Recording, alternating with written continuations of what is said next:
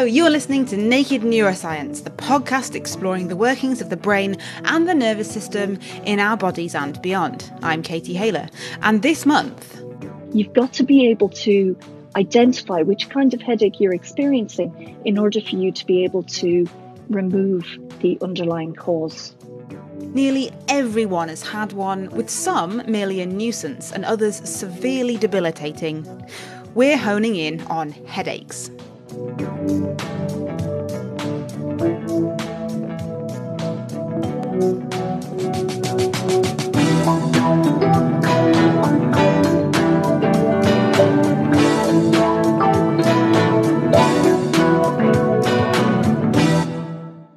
But first, as usual, it's time for some Naked Neuroscience news.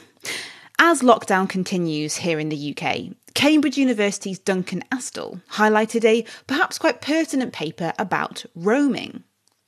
Duncan told me that evidence suggests when animals are free to roam in enriched environments, they have greater well-being.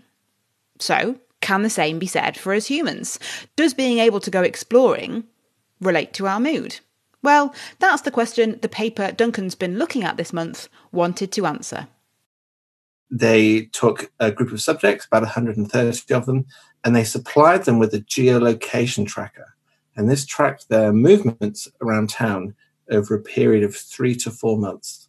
During that time, they would also send mini surveys to their mobile phones on a regular basis to check up on their mood. After they collected the data, they were able to calculate something called roaming entropy, or RE, just a way of providing a measure of how much you move about.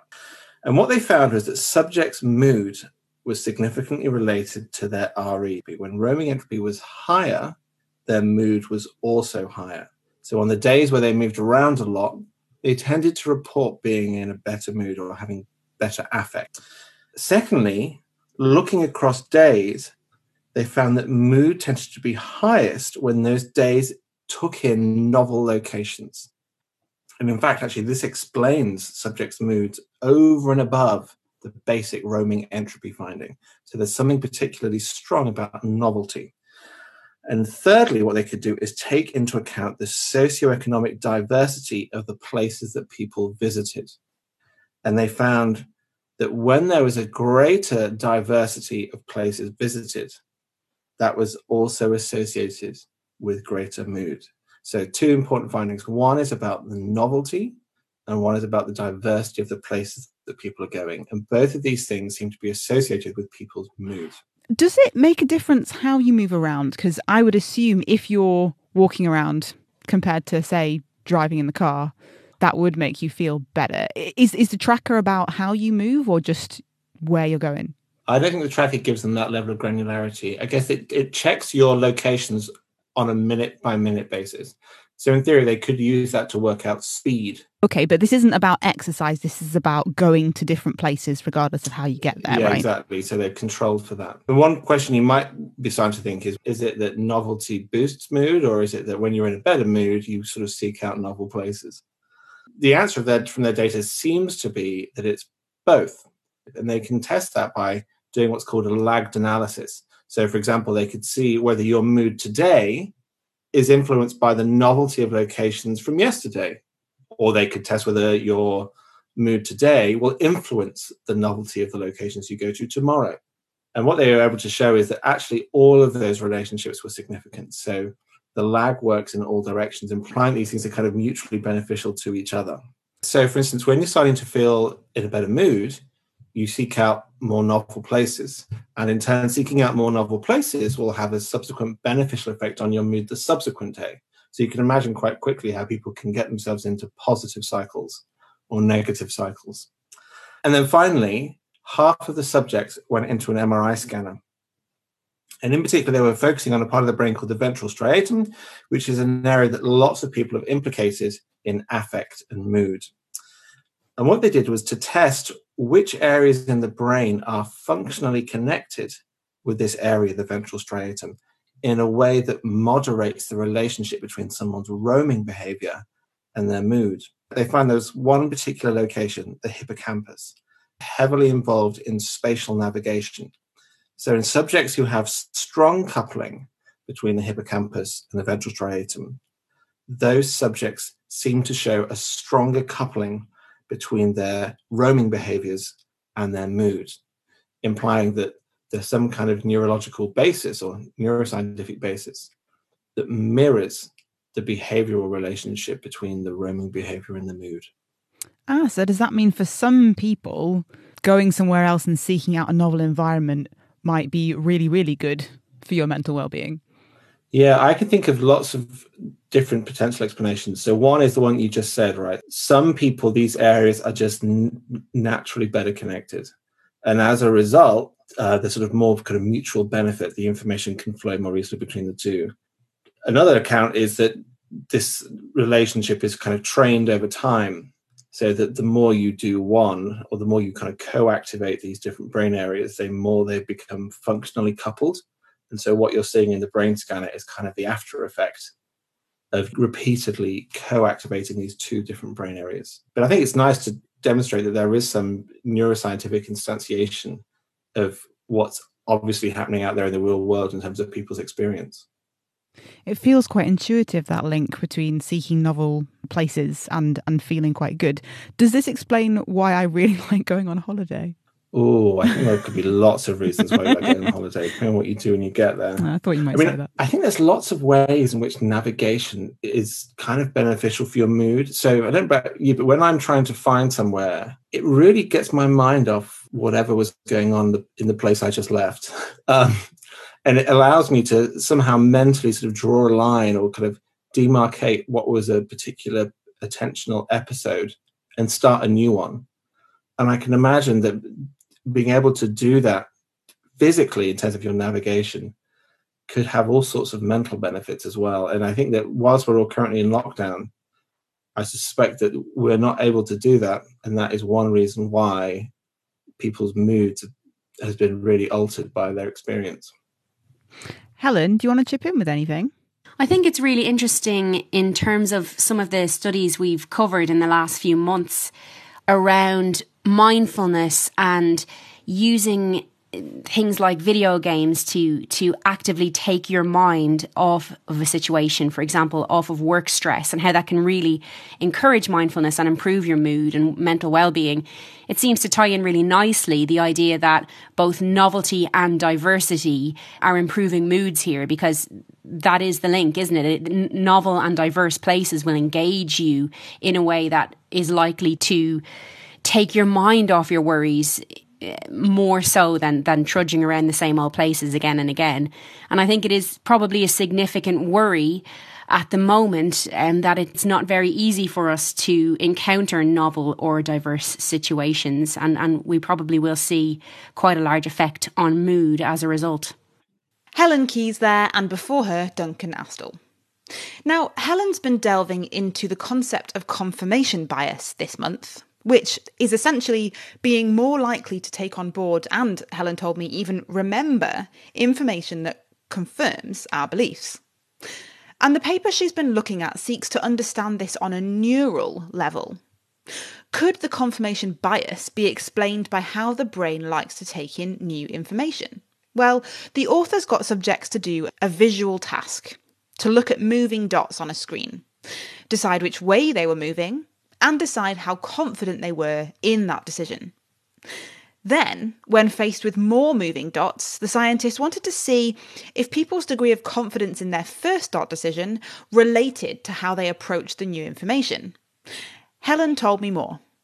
So the authors of the study recorded 28 participants using MEG, or magnetoencephalography, which records neural activity with really tight timing precision.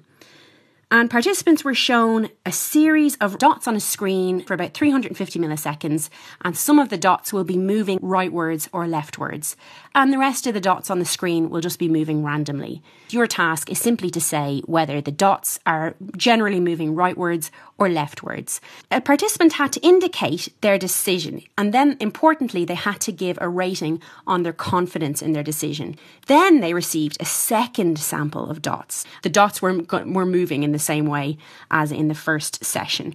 And they were then asked again which direction the dots were moving in, and their confidence level.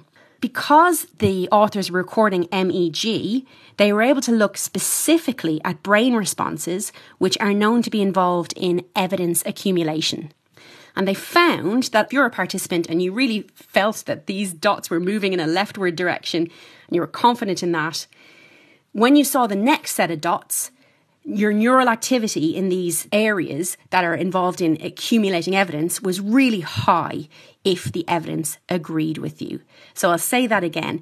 If the second set of dots agreed with what you believed, agreed with your assertion that these dots were moving in a leftward basis, these parts of your brain that are involved in taking in this information were really active. If the new evidence disconfirmed your decision, so if you thought they were going left and the second set of dots show that they were going right, those parts of your brain involved in taking in new information basically just dismissed this information. They were not active. Really, for relatively unimportant, non-politically motivated decisions, just about dots moving across the screen, people showed a really strong confirmation bias where they tended to favour incorporating new evidence that fit with their initial decision and ignoring evidence that disconfirmed it. So it shows that this confirmation bias happens at least in part at a neural level, and it does suggest that maybe holding a high level of confidence in your decisions makes you more likely to disregard potentially useful information if it kind of disagrees with your initial decision. This isn't necessarily a negative thing. There's reason to believe this might be to stop us dithering and to enable us to move forward with our decisions. See, that's my problem, Helen. I am an ultimate ditherer. I always thought that this was about efficiency. You know, the idea being that the brain only has so much processing power, so why not just use a shortcut? Is that relevant, do you think? It's absolutely relevant. I think it's the brain's way of using heuristics and saying, well, you're confident in this decision. I'm just going to direct my resources towards this in an efficient way, and off you go down this path, and I'll support you in that. Thank you, brain, for being very supportive of my decisions.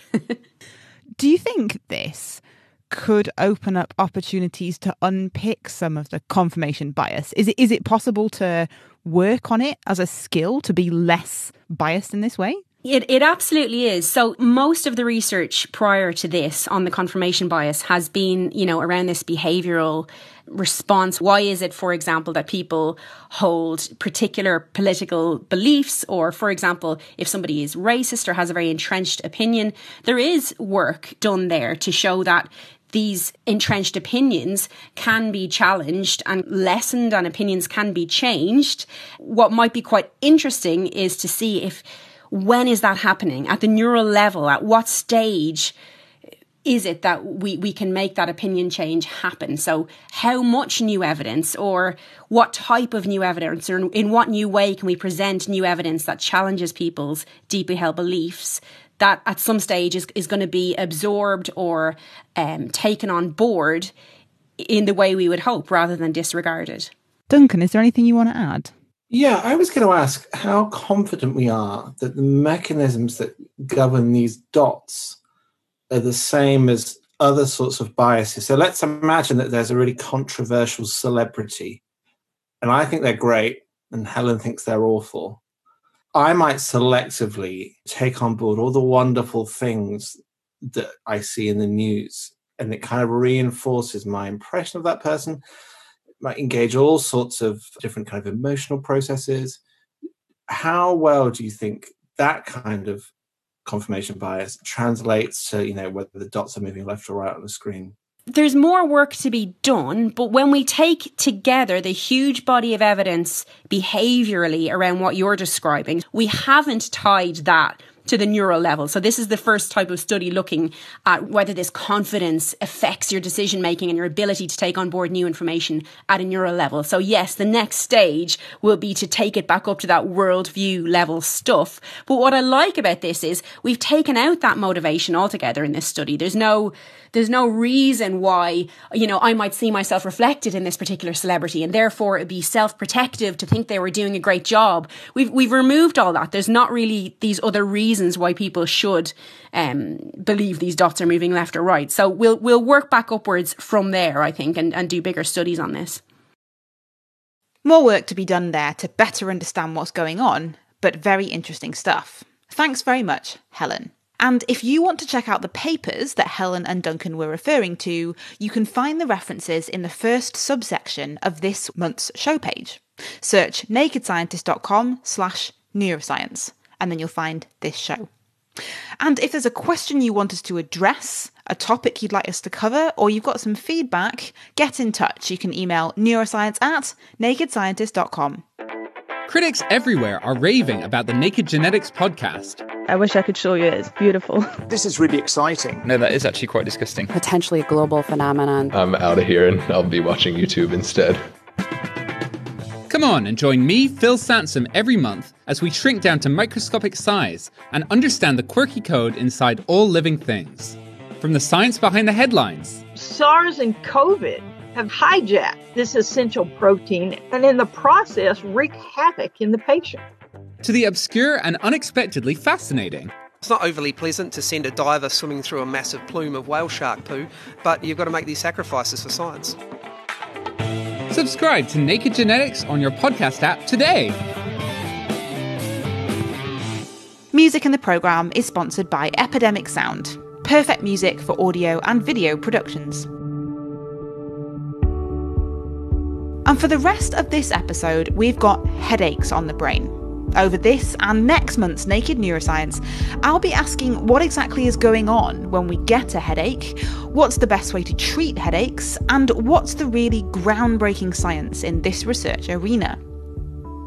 But first, to give us an overview on headaches, here's an interview with Durham University neuroscientist Amanda Ellison, who has just written a book on exactly this. Amanda told me that headaches can allow us a window into better understanding how the brain works in concert with the rest of the body. And first up, Amanda told me about some of the different types of headaches that we might come across.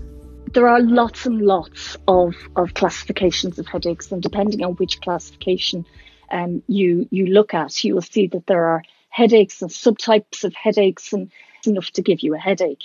So really, what I focused on in this book is 5 main types of headaches. So we begin our story with brain freeze headache, that actually more scientifically is called cold stimulus headache. And lots of us have experienced this, that stabbing pain in your temple when you've gobbled your ice cream too fast or had a smoothie or something like that. We talk about that and what it is that's going on there.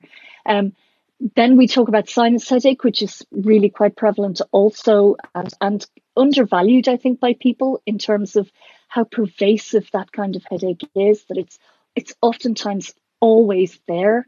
Sinus headache is born out of congestion in your sinuses, hollows in your bones.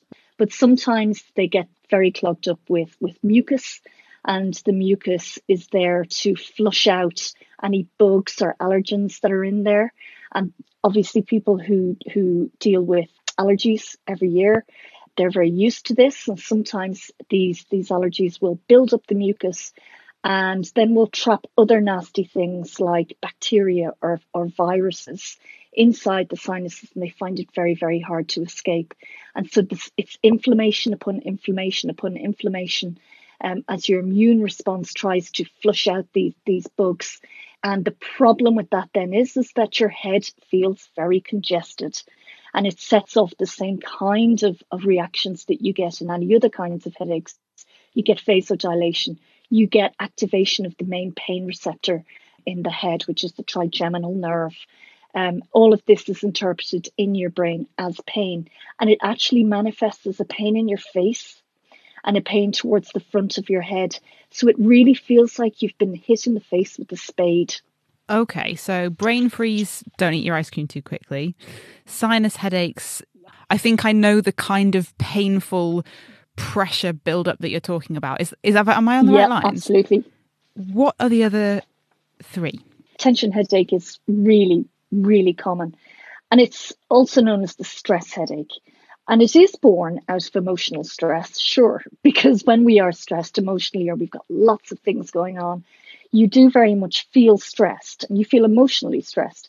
But your body actually becomes stressed too. You hold yourself in a different way. Your back is more tense. Your posture is worse. You're possibly rushing around from place to place or or exerting energy that you wouldn't ordinarily be exerting. And this will all feed back up to your brain. And of course, if your body feels tense, you feel emotionally tense. And of course, then that doesn't help. Your brain feels like it's under attack. It is very much the fight or flight response. Originally, it's a very adrenaline-based response, and that creates the energy in order for us to deal with the problem that we're trying to deal with in front of us. Over the longer term, cortisol, we're talking about a heightened response to stress. This causes generalized inflammation. It also causes an immune response. It causes release of things like nitric oxide that cause vasodilation. And again, now we're getting into the situation where we realize all of these resources coming to the brain to allow us to deal with the problem that's in front of us. It's causing dilation, vasodilation of the cerebrovascular system, and that's triggering off the pain receptors in the head that says, danger, danger. These blood vessels might not be able to take this for much longer. Tell me about migraines, because I'm certain they're going to be on your list. I think I've had 2 migraines in my life, and honestly, they were absolutely horrendous. I remember feeling sick. I cried a little bit. My head felt like it was going to explode. And the only thing I could do was jump under my bed and try and block out any sensory stimulation until it went away. And if I ever hear someone now saying, oh, I think maybe I've had a bit of a migraine the other day, I go, really? Did you? Is that fair? That's entirely fair, Katie. Yeah, it's terrible. Because when you write a book like this, and I've been involved in this field for a long time, and it really does make you second guess your fellow man and woman. Because when they do say, oh, I had a touch of a migraine, you're like, no. You don't get a touch of a migraine. You either get migraine or you do not. And it's very much along the lines of, I had a touch of the flu. No, you didn't. You had a cold. It might have been a bad cold, but that was not influenza. And if it was the flu, you would know all about it, because flu is an entirely different animal. And it's the same kind of thing with migraine. Not all bad headaches are migraine. What is going on that makes a migraine so horrendous? You actually have 4 stages to it. You have the prodrome phase, which is happening before you even know it's happening. And this is when various things are happening across the cortex of your brain. You're getting waves of excitation followed by waves of relative inactivity. And this then changes the balance of neurochemicals in your brain, starts to create a pain type response. That's all part of the aura phase. Now, some people experience an aura, which is a visual or sensory disturbance, and some people do not. But we think now that actually the same thing is happening in the brain, whether or not you are experiencing the aura. Whether or not you experience the aura is based on how eloquent your cortex is.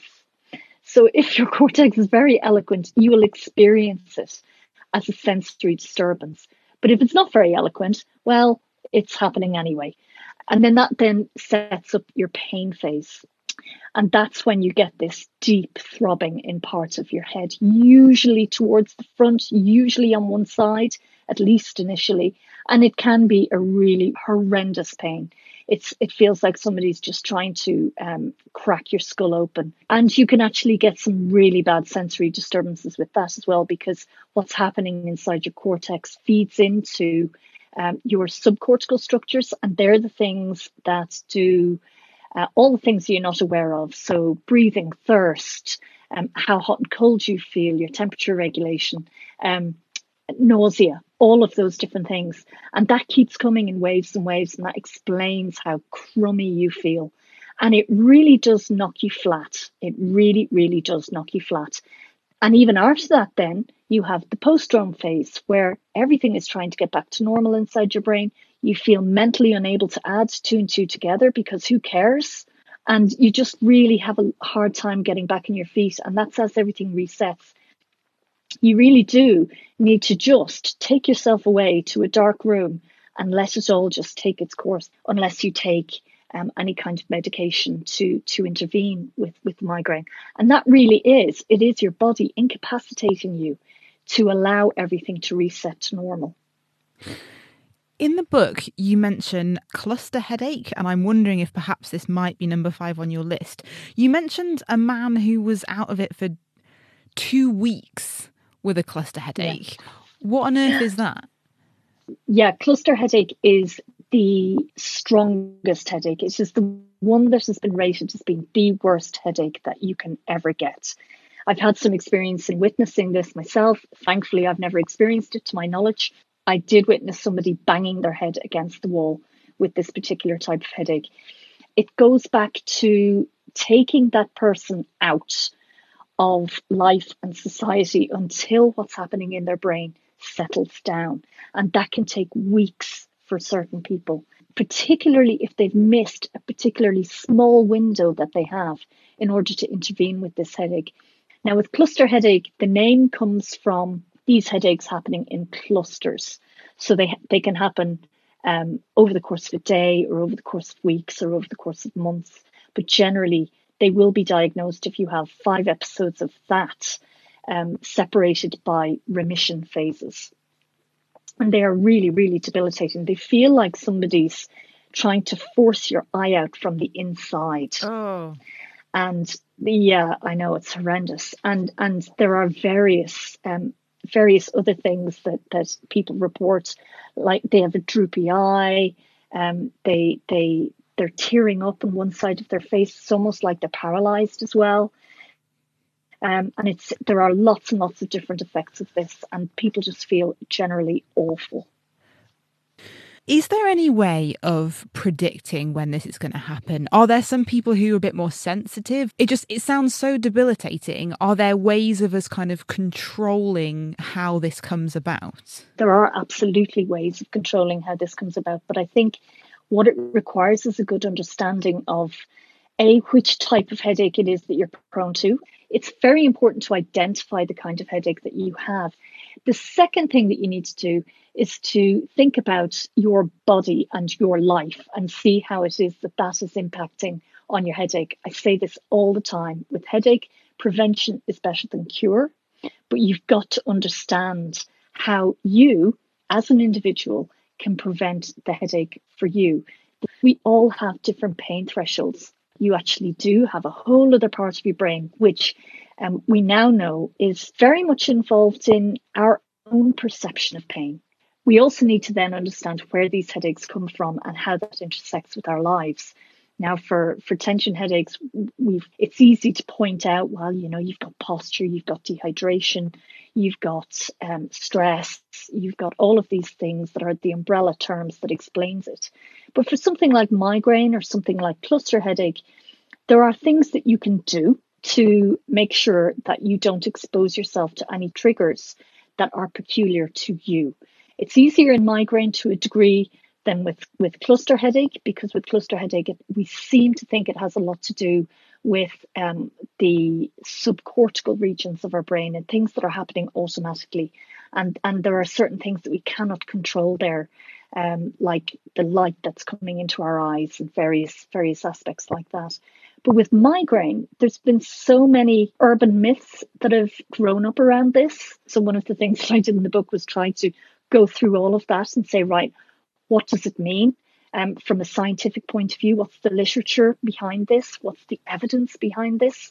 What do you think about the public profile of headaches? Do you think we take them seriously enough? Because a lot of this interview has been pretty heavy going in terms of talking about an awful lot of pain. And sometimes if someone was just to say to me, I've got a bit of a headache, I probably wouldn't actually take it that seriously. There's an element whereby it isn't taken seriously enough. You have a colleague who says, well, I have a bit of a headache. And you say, well, I've had one for 6 years and I'm getting on with it. And it's very much dismissed as something that almost you're perceived as being weak if you admit to having a headache. But actually, headaches tell us a lot about what's happening inside of our bodies. And we as individuals should take them seriously. Amanda Ellison there. Thank you very much. And her new book, Splitting, The Inside Story on Headaches, is available now. And that was just a taster of headache science. Next month, we'll be delving deeper into what's happening in the headaching brain.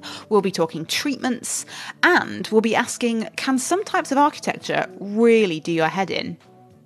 Thank you to Helen Keyes, Duncan Astle and Amanda Ellison. If you'd like to get in touch, neuroscience@nakedscientist.com, or you can find us on the Naked Scientist social media channels. I've been Katie Haler from the Naked Scientist team. Until next time, goodbye.